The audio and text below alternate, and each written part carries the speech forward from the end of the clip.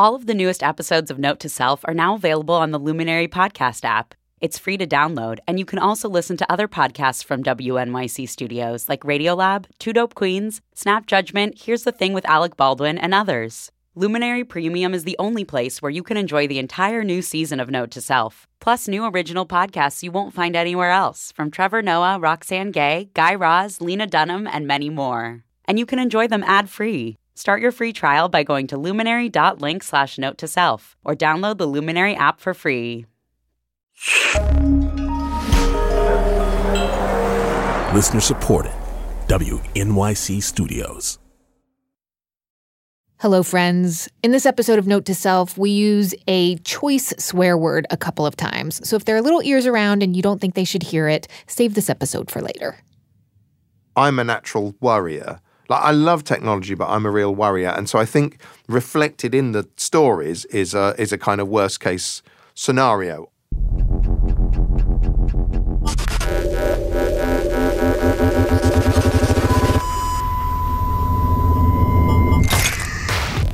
It's Charlie Brooker and Annabelle Jones. I am delighted when Charlie is in despair. The creators of the show Black Mirror. And I'm Manoush Zomorodi. Because note to self, when you switch off your phone, it turns into a mirror. A black mirror. Oh yeah, people. Total fangirl moment happening right now. Some of you, maybe you've never seen the show Black Mirror, and that is totally fine. You are going to love this interview anyway, because other Note to Self listeners constantly send us emails telling us that their minds are blown when they see a Black Mirror episode about some dystopian technology, and then weeks later, they hear this podcast, and we tell them that actually that technology has become real. Like the episode in Season 2 of Black Mirror where people build virtual versions of their dead loved ones by using the data trail that they left behind. I can sign you up to something that helps. It helped me. It will let you speak to him. I know he's dead, but it wouldn't work if he wasn't. And don't worry, it's not some crazy spiritual thing. He was a heavy user. He'd be perfect. Please, shut up. I mean, it's still in beta, but I've got an invite. Please, shut up. You won't even have to do it. It might sound bizarre, but then a couple months ago, here on Note to Self, you got to know Ginger. She's a mother of 3 who has terminal cancer, and she's using a new service that will communicate with her kids on her behalf after she's gone. If I set this up and I'm sending you messages of encouragement in the future, even after I'm not here, is that going to freak you out, or do you think that'll be cool? That'll freak me out. There are so many examples of real life imitating fiction. The idea on both Note to Self and Black Mirror isn't that tech is bad necessarily, just that sometimes it feels, particularly now, it feels like the world is spinning off its axis. And we need to keep our feet on the ground to be aware of what makes us human, so we make sure that the machines do what we want them to do and not the other way around. Anyway, Charlie Brooker is a freaking genius who writes the show. His co-executive producer is Annabelle Jones, and they were both here in the Note to Self studio. And here is my interview with them for you. So what is the process of writing an episode of Black Mirror? Like, are you sitting in a coffee shop and looking around and thinking, wow, it's really fucked up that people are taking like a bite out of their cookie and then putting it next to their cappuccino and then taking a picture and putting a filter on it and posting it and then thinking like, you know what, let's just do an episode that unpacks that ridiculous behavior? Well, not really. What we don't do is we don't tend to look at the news or look at the tech pages and think, where's the Black Mirror story in that? It usually springs from, we'll just be having a conversation about something and then I'll start coming out with some stupid what if idea. Because my background is in comedy writing and it's a similar muscle you're exercising there. So I'll start thinking of some strange MacGuffin or some what strikes me often as a humorous situation, and then in discussing the logical ramifications of that, we start to sort of fumble our way towards a story. So that's how it works. When we have sat down and sort of gone, right, what's the Black Mirror take on the refugee crisis or something like that, we end up often in a kind of cul-de-sac. We may end up with themes that are resonant, but that tends to be secondary in a way. We'll be discussing the idea, and then we go, and this comments on that, and this and that relates to this issue, and so on and so forth. So that's the way we do it. Generally, there's a lot of laughter when the ideas are initially being thought up. Because they seem so ridiculous. And some a few tears, but joyful tears. Tears of despair and joy, because we know we've hit on something exciting. The thing I often say is that basically when I relish describing the appalling consequences of story ideas, and if I'm doubled over laughing and Annabelle looks truly horrified, then we know we're in the right ballpark. Yes, so it works for both of us. So our show, Note to Self, so we sort of are the factual version of Black Mirror. Like, I can't tell you how often we have people tweeting us, emailing us, being like, oh my God, have you seen this episode? Because it totally reminds me of this. So, for example, a couple weeks ago, we had on the former chief data scientist of Amazon, who was describing a trip he'd recently gone on to China, where they have a personal score for people, and that some of the students he was talking to are starting to prototype being able to use that score to be like, would this person be a good babysitter for my kids? You know, morally judging people, not just on their credit score, but their very sense of self. And then I watched a Black Mirror where people walk around and there's a score around their heads, and whether they're popular or likable or in, a very American way, chipper enough, essentially. I see there's one standby seat on another plane leaving tonight. That's reserved for members of our Prime Flight program. You got to be a 4.2 or over to qualify. Oh, I'm a 4.2. I'm afraid you're actually a 4.183. Oh. Well, that's not my fault. Some woman dinged me down in the cab. Can't you just... I'm sorry, it won't let me book it without the correct ranking. But it's so close. There's just nothing I can do. Worlds colliding on purpose, or sometimes you're ahead of the game, or... Definitely, it tends to be... Well, that particular episode, that's... and we always refer to them as the one with the ratings, or the one with the Bs, or whatever. But it's an extrapolation of where we are at any time. I think why Black Mirror tends to resonate with people is because you take something that people are sort of feeling, maybe still subconsciously, and you extrapolate it and exaggerate it, and it sort of gets under people's skin and sort of thinks, I didn't even realise I was worried about that, but now you have confirmed it for me.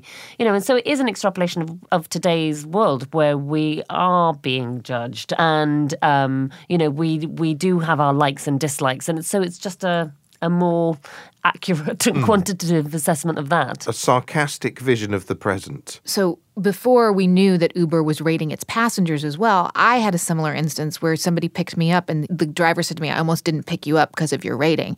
And I was like, excuse me? I have a rating and it's low? Like, what the hell are you talking about? What had you done? Well, now I'm judging you. Okay, What had you done? And here's the thing. That was the first day I had ever taken Uber, and I'd happened to take 3 trips. And so I could pinpoint what had happened.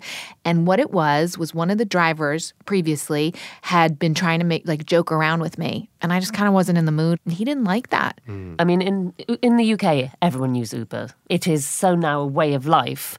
And so, we talk about the potential horrors of technology, but how enabling is it? Yeah. That we will get into the car of a stranger because somehow we've got some comfort that they're a high status. It's sort of quite weird. And they sort of go, if they were a 3.5, would we get in?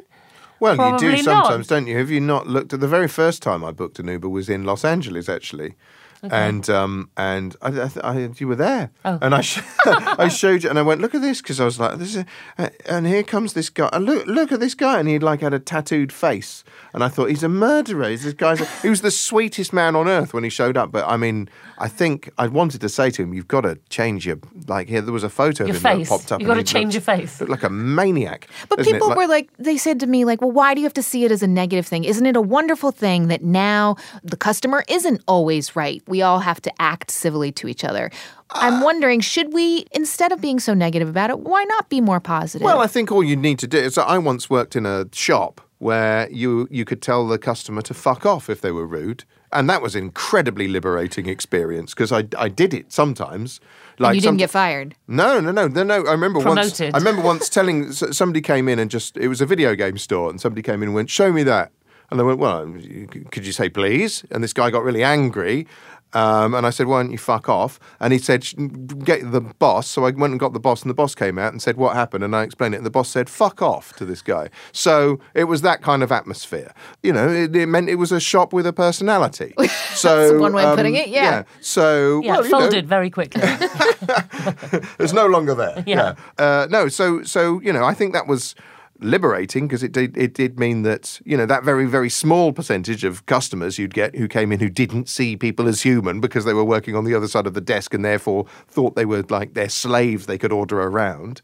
Those people had to watch their step and maybe rethink their attitude. That was quite healthy. However, if we were sitting there secretly rating, I mean, that's kind of, it's the stuff of like Eastern Europe or something, isn't it? It's kind of like the lives of others or something. Yeah. So, I mean, that side of things is weird and insidious and sinister. But it's scary how quickly you get used to that. I mean, I remember being disturbed the first time I saw Google Street View. Yes. You know, and then now it's just useful. But the first time you saw that and you thought, how is that allowed to be a thing that I can go and... I remember watching TV and there was a politician being interviewed outside his house live on air.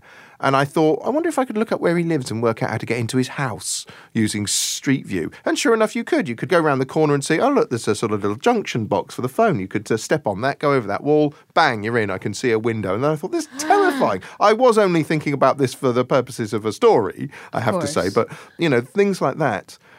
Basically, technology has just given us these strange superhuman powers.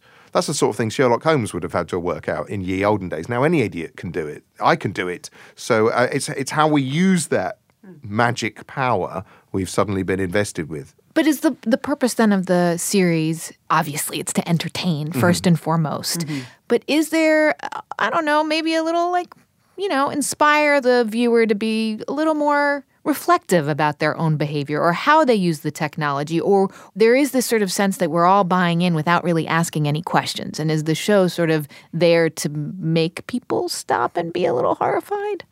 That's not explicitly like its mission statement, as it were, or that's not necessarily the intention. I suspect that comes out naturally because, like, I'm a natural worrier. Like, I love technology, but I'm a real worrier. And so I think reflected in the stories is a kind of worst case scenario often, which by default will presumably make the viewer think, I mean, the number of people we heard about who would, after watching something like Shut Up and Dance, put a Post-it note over the webcam on their laptop and things like that. But we tell our listeners to do that. Mm-hmm. I mean, they should. That is not a worry. Like, why don't they come with a little cover? They filmed me. Filmed you? Through my computer camera. What, like filmed you? You're like, you know, doing it. Annabelle, I'm kind of wondering, like, when you hear Charlie sort of falling down a wormhole of the worst case scenario, do you feel like that's fodder for entertainment right there? Yes, I am delighted when Charlie is in despair, obviously, because that means we have some stories to tell. But I think Charlie makes a good point that, you know, it's still in its infancy, our relationship with technology. And so you just hope that once we've sort of exercised all of these different muscles, that people will find a place and there'll be a stability and people won't feel the need to sort of perform so much. I think it's an interesting time because basically, I mean, I used to be a newspaper columnist, and I would exaggerate everything to be entertaining because that's what you do when you're a newspaper columnist. And then you look at social media and everyone's a newspaper columnist, basically. Everything was either, this has nailed the internet, they've won the internet, this is the best thing I've ever seen, I am laughing, I am crying, I am... 5 stars. 5 stars. Like, literally ask somebody what they were talking about a week later. I have no idea. It's gone straight out of my head. That or this is appalling, this is the worst person who ever exists. All of that is, as you say, it's performative because we're developing a persona. I present a sort of comedy show in the UK, and I affect a persona in it. It's a role I'm playing, but it's not who I am. And I think that's a bit of cognitive dissonance that has confused people in showbiz. Yes. Like traditionally, and now it's happening to everyone. And so I sort of think it's part of the consequences of that because we're having to curate this new personality online that's not who we are, yet is is based on who we are. So we're all becoming exaggerations online. We know that's not really who we are, but at the same time, it kind of is. So I think there's a strange tension going on. And I think that, as Annabelle was saying, I think that's something that we are going to have to get used to. It's not going to go away. It's just something we're going to get more and more used to. So I hope that what's happening at the moment with sort of the extreme polarization that's going on is kind of, I hope that's a growing pain. I mean, it does feels like there are slightly fewer sort of witch hunts than there used to be. You know, there was that John Ronson book, You've Been Publicly Shamed, which was a brilliant book, and we read that, and that was one instance of me reading a book and going, "There's definitely a Black Mirror." So this is like, and we did an episode called Hated in the Nation. 1. Pick a target. Oh my God. 2. Post their name and photo with #Death2. 3. Most popular target will be eliminated after 5 p.m. each day. 4. Game resets at midnight.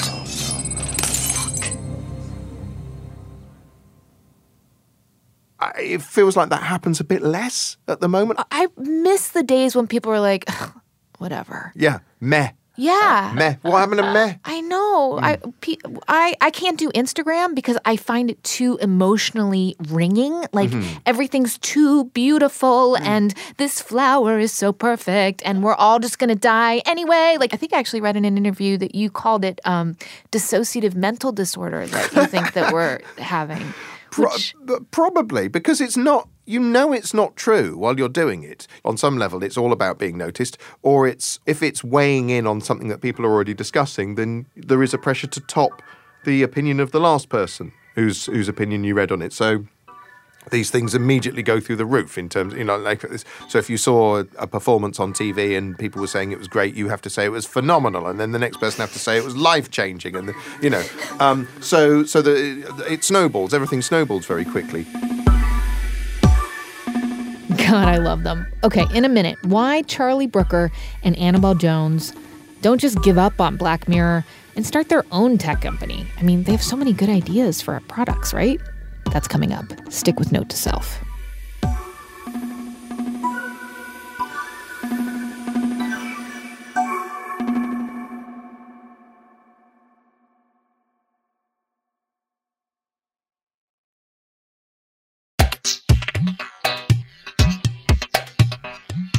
We're back. It's Note to Self. I'm Manoush Zomorodi, and this is the second half of my dream come true, an interview with Black Mirror creators Charlie Brooker and Annabelle Jones.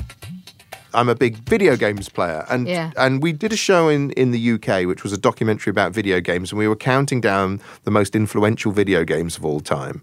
Video games, for years the domain of outsiders and geeks and people who look a bit like owls. Somewhere down the line, gaming went mainstream, and now everyone plays them 18 hours a day, even George Alagai. They weren't in order of quality, they were just sort of in order of influence. And we put Twitter at number one, and people as a game. And people got really annoyed and went, Twitter isn't a game, don't be an idiot.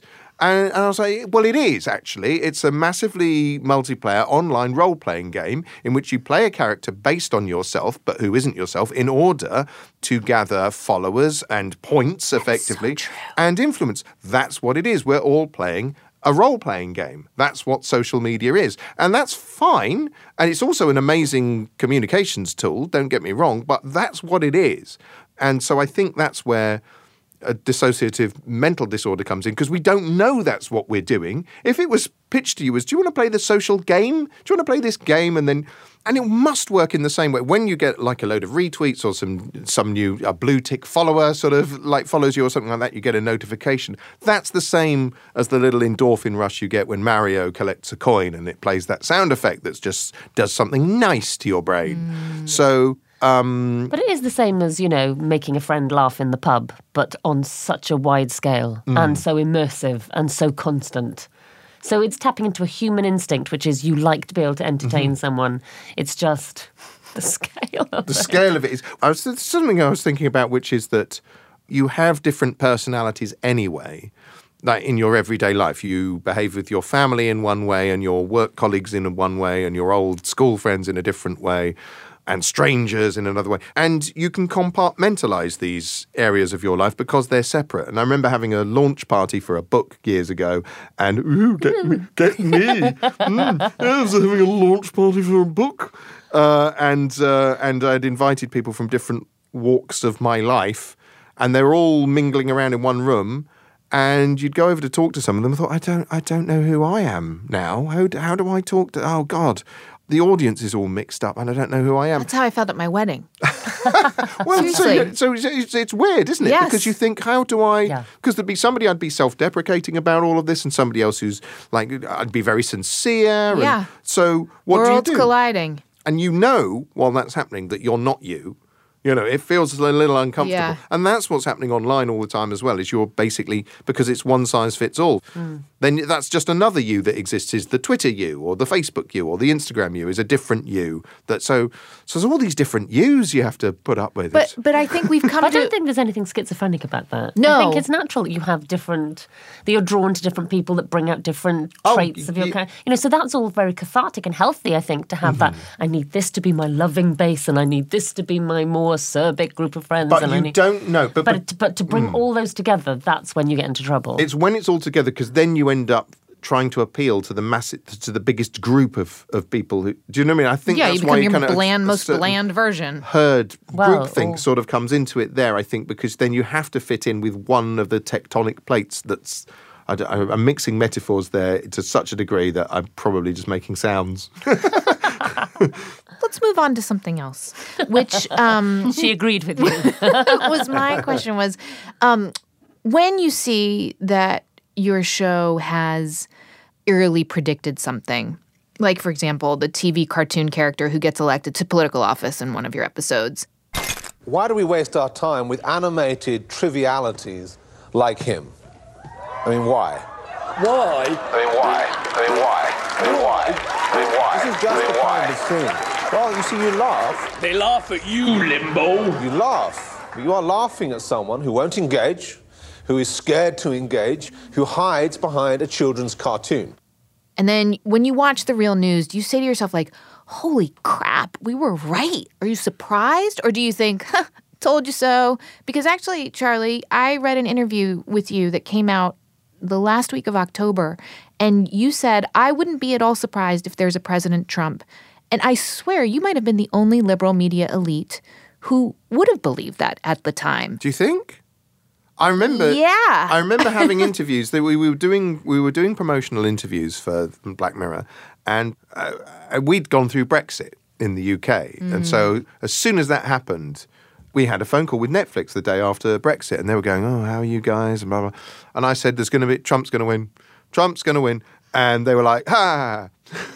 Right. And everybody said that. And I remember I said this in several interviews. Like, of course he's in. Apart from anything else, I was thinking, well, of course he's in with a chance. It's a two-horse race.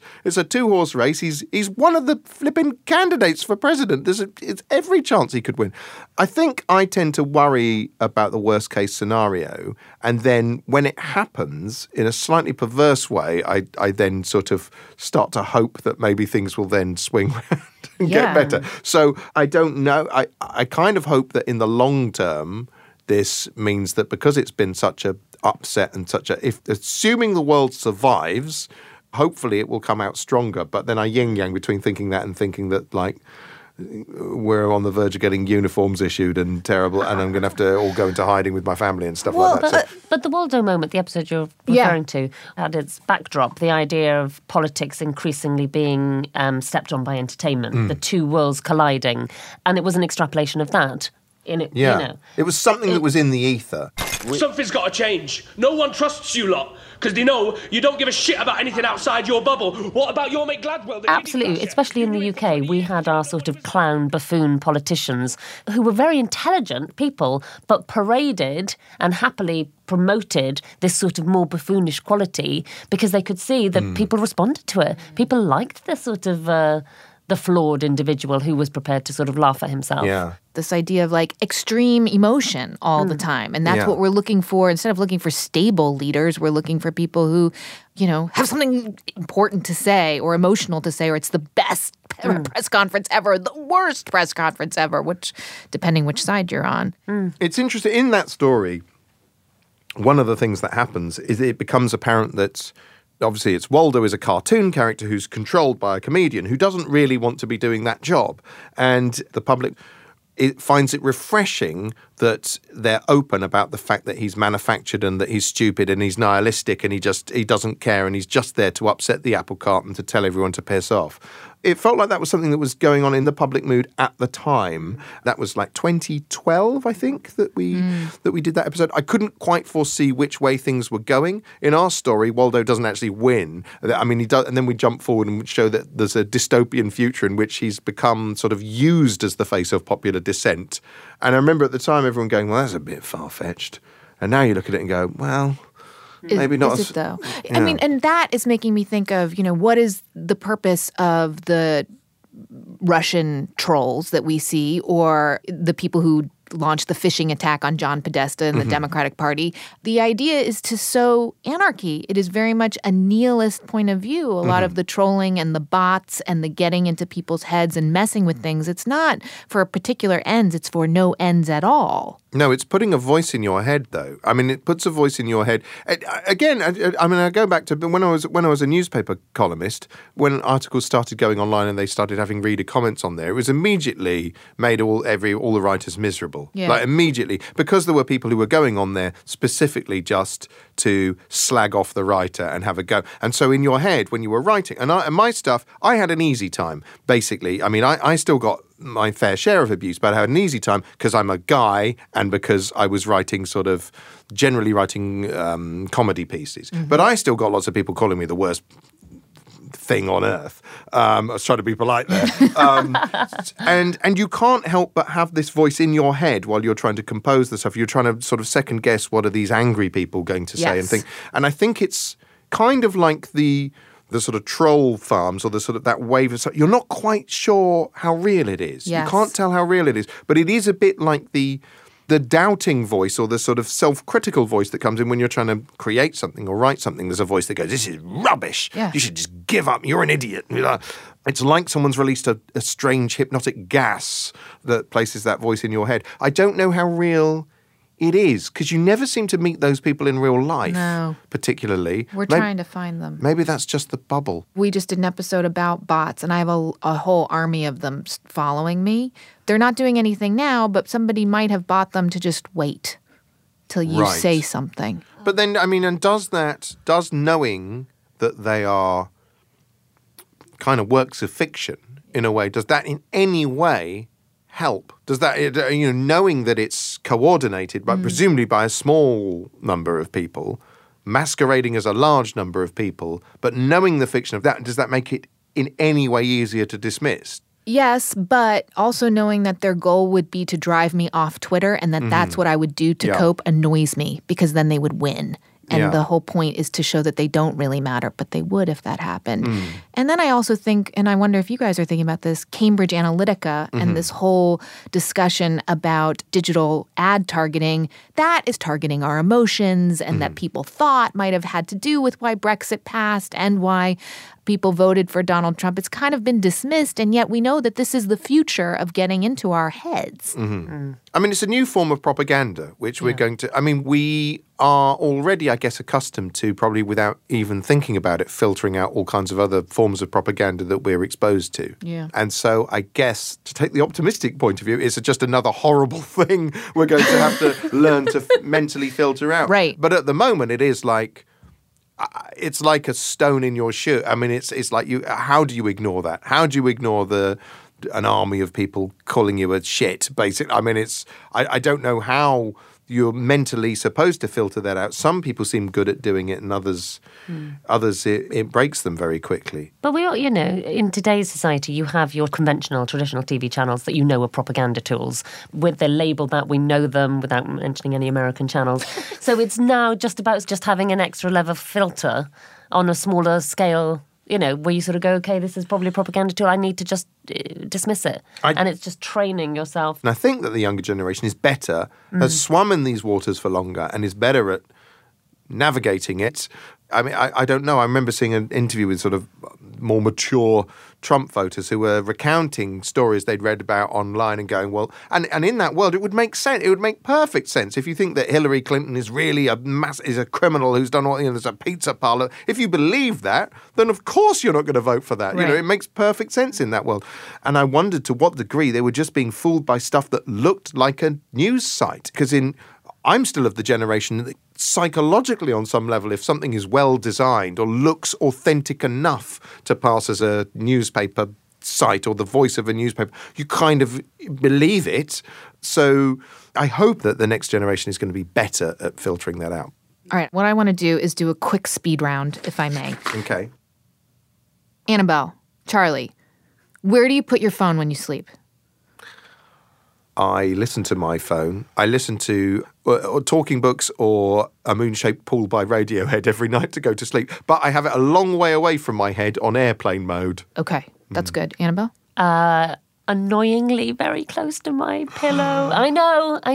It's okay. I know. There's no judgment. Speed round, no judgment. I judge myself. Are you on Facebook? I am, but defunct. I don't. It's like cobwebbed. Yeah. I am, and occasionally will dip into it and then have a little bit of self-loathing, so I leave again. Good. Okay. I mean, yeah, no judgment. Sorry. How do you stay up to date on the tech industry news? Like, how do you know about all this stuff? We kind of don't need to because people immediately tweet us or email us to go, have you seen this? It's horrible. You'll so you have love your it. own personal wire service, basically, from your... Why have you not given up on making television and just started your own tech startup? Because you have all these crazy great ideas about what tech could be. Well... we're all fun. The show is funded by Apple. You know that. Come on. Yeah. No. You had me. I was like, what? No, seriously. I'm dead serious about this one. Well, we've thought many times we should patent half the stuff Seriously, we're coming out with. You should. Yeah. All right. But no judgment. Right. Do you own an Alexa or Google Home? No, and I wouldn't. Because I don't want something creepy sitting in my house listening to me. I'm with you. I bet you he will have it in a few years' time. Do you have it? No, I don't. But I have friends who have it, and I'm tempted. Okay. Trump impeachment, liberal wishful thinking or potential reality? I suspect liberal wish fulfillment. I suspect. Annabelle's nodding. I agree. But you never know. I've psychologically had to think he's going to win 2 terms. Like, if you think that, then you'll be pleasantly surprised. You'll be pleasantly maybe. surprised. But you're living in Mad Max Fury Road in the meantime. Yeah. But yeah. That's a good way to do it. Last one. Do you have a tech fantasy of your own? Mine, and this has come about since I've had children, is that I could lie down with my eyes closed and read the backs of my eyelids. That's my tech fantasy. That's definitely going to happen It as well, is, isn't right? it? That is definitely going to Read happen. the back of your eyelids. Have you heard of talking books?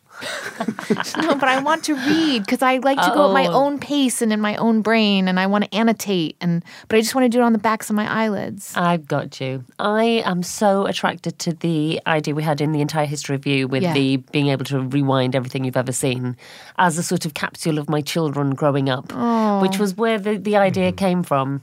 Whenever we introduce any tech into the show, it's got to be, this is absolutely something you would use. It has to be, you would be seduced by this. And if it doesn't pass that test, the idea doesn't go any further. And with the entire history review, the idea, because our children were very young at that time, and they quickly change, and you sort of go, I want to be able to retain all of those little moments without introducing the camera between, There's a heck of a lot of moments you'd want to delete as well. For me, it would be San Junipero. That was one when writing that, thinking, we're going to do a really positive one. We're going to show a positive God upside. damn it. God damn it. And so for me, it would be that. It would probably quickly become hell, but in the short term, it would be pretty good.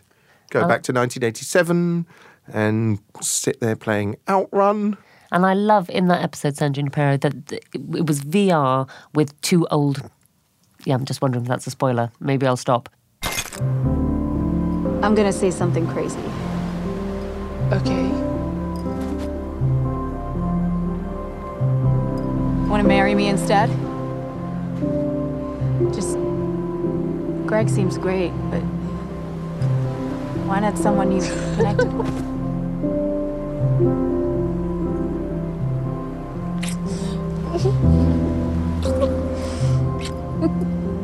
Is that a yes? Yes. Yeah, we can. Okay. That's the most progressive story ever written, I realise, because San Junipero is a story about a bisexual woman of colour who falls in love with a paraplegic lesbian, and they're both in their 70s.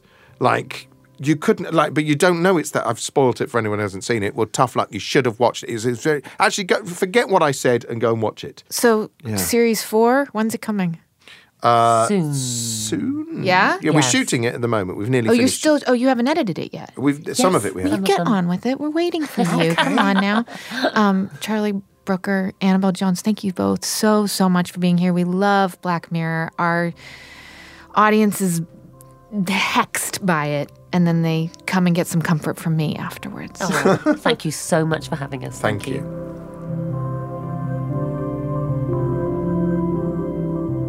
Charlie Brooker and Annabelle Jones, they wouldn't say for sure, but I'm going to guess that season 4 of Black Mirror will be out on Netflix this fall. For now, I'm sending you utopian, not dystopian vibes. On behalf of the whole Note to Self team, Jen Poyant, Kat Aaron, Megan Cunane, and Joe Plord, and a big thank you to Matt Boynton for his help with this episode too. Thanks for listening to Note to Self. Talk to you next week.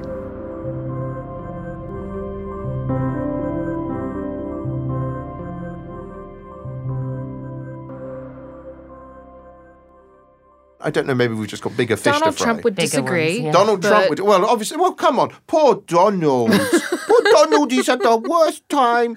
No politician has ever been treated as badly as Donald.